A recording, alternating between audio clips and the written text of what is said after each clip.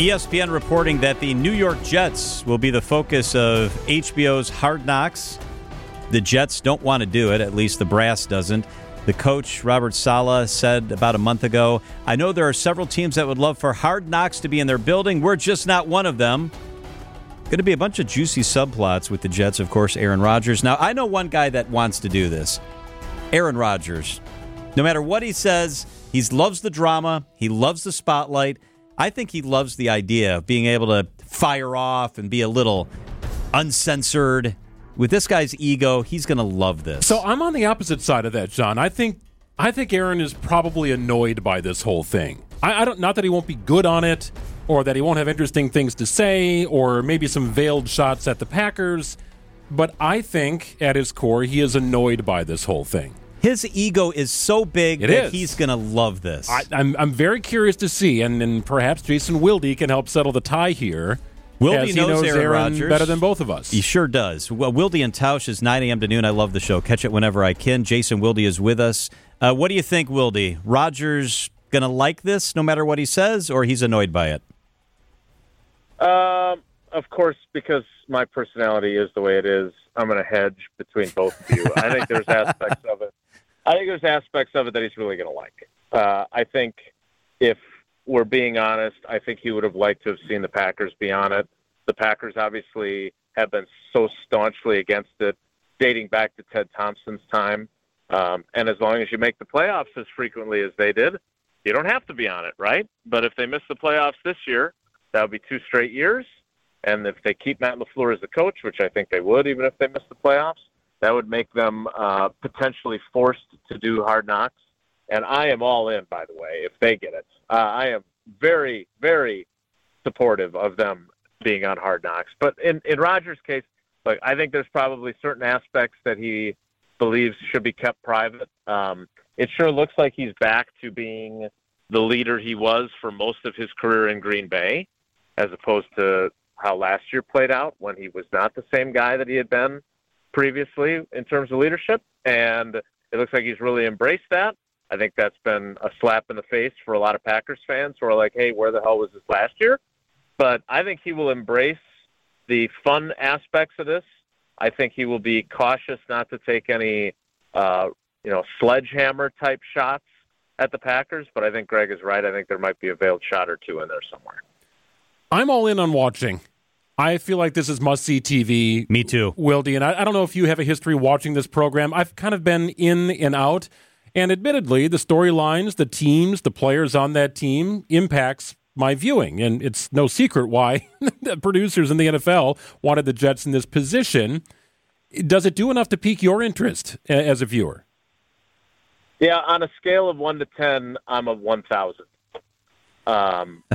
First of all, I watch it every year. I really like it because, look, the crux of my job is to give people as much of a behind I can through the show, through my writing, through the conversations I have on our other shows. And I pride myself on being pretty good at that, but I don't have the access NFL Films does. And so no matter what the team is, I always watch. I thought last year with the Lions was good. There's always seems to be one, kind of peripheral at minimum Packers connection. Obviously this year there will be many, many connections.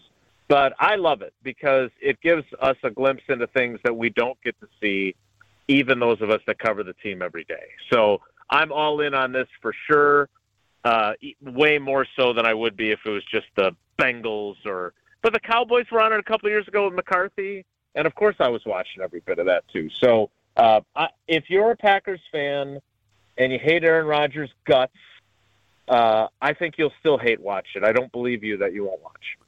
I agree with you. I mean, I don't watch it, but I'm going to watch it. I mean, I'm all in. Detroit Lions is a guy who doesn't live, breathe, and write about football. I'm not so interested in. The Jets with Aaron Rodgers, sure. I am all in. There's no doubt about it.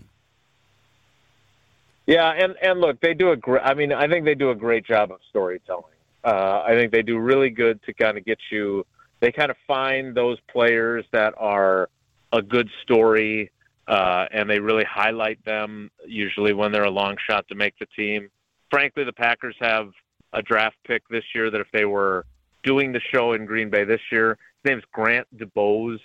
the wide receiver who bounced around, but like was working pickup at Walmart for like your online order while he was trying to stay afloat during COVID so he could keep playing college football.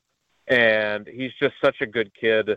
He's one of those guys that I know the NFL films guys would latch on to if they were telling the story of the Packers in 2023. Wilde, we were looking at the teams that were in the mix, eligible based upon the criteria that you outlined. Also, part of that criteria is that you haven't appeared on the program in the last decade.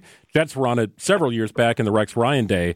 So you had the Bears, Washington, New Orleans, and the Jets. So to me, that is the Jets separated by the Grand Canyon and then everyone else. And as you point out, the Packers could be in this position next year, and I have a hard time identifying a team that would have as much juice to be on this program than the Green Bay Packers. So this could be back-to-back years where Packers fans are overly intrigued with the documentary. Yeah, I mean, and Greg, I'm as guilty as this as anybody. Like, I obviously think the Packers are always compelling, and maybe they're not quite as compelling. I would say this, Jordan Love, not the most dynamic personality to this point in my interaction with him of guys that I've covered. But, if he has some success, I really like him as a dude. He's a really good kid. He's really humble, but, he's not a flamboyant, colorful character. I don't know who those would be, frankly, when I look at this team because they're so young. So it'd be really interesting to see if next year, if they have a little bit of success, but not like playoff success, so they're eligible for the show, I would love to see who the personalities would be that would emerge because right now they're kind of like all young guys. They're just trying not to do anything dumb or say something they shouldn't. And once you have some success, then you allow your personality to come out more. Wilde, I was talking to a couple of people. I was on vacation. They found out I was from Wisconsin. We were talking about football. I know that we're intrigued by Jordan Love and the Packers. I think the rest of the nation is bored, and they don't care about the Packers. They don't have the juice this year. Small sample survey, the people I was talking to. Just look, the Packers run prime time less times than the Jets. Aaron Rodgers at the Jets. Coincidence? I doubt it. Well, I think that's to be expected. I think so, too. But I think there's no juice for the Packers. I think outside of Wisconsin, nobody wants to see what Jordan Love does, and they don't care. But they loved Brett Favre and Aaron Rodgers and watched. Yeah, no, I would agree. Look, they've been America's team, if we're arguing that point with the Cowboys, because of the two great quarterbacks they had and because they won a ton of games because of those two quarterbacks. And now maybe there's a little bit of mild intrigue, whether it's, the Packers fans now get to feel like we all felt for our teams as we searched for a good quarterback, right?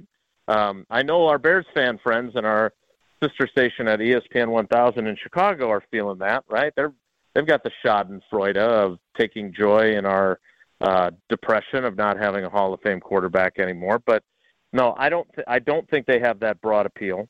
I do think that there's maybe a little bit of curiosity to see if, against all odds, the Packers have yet another great quarterback and it be the third in a row. But no, I don't think there's a lot of appeal. And I think it's important to note when it comes to those national televised primetime games, 2 of the Sunday night games are after the flex window opens.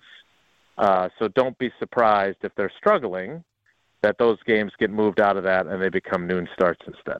Very good point. Jason Wilde and Tausch, 9 a.m. to noon on ESPN Milwaukee, joining us on the Tri-County Contracting Hotline.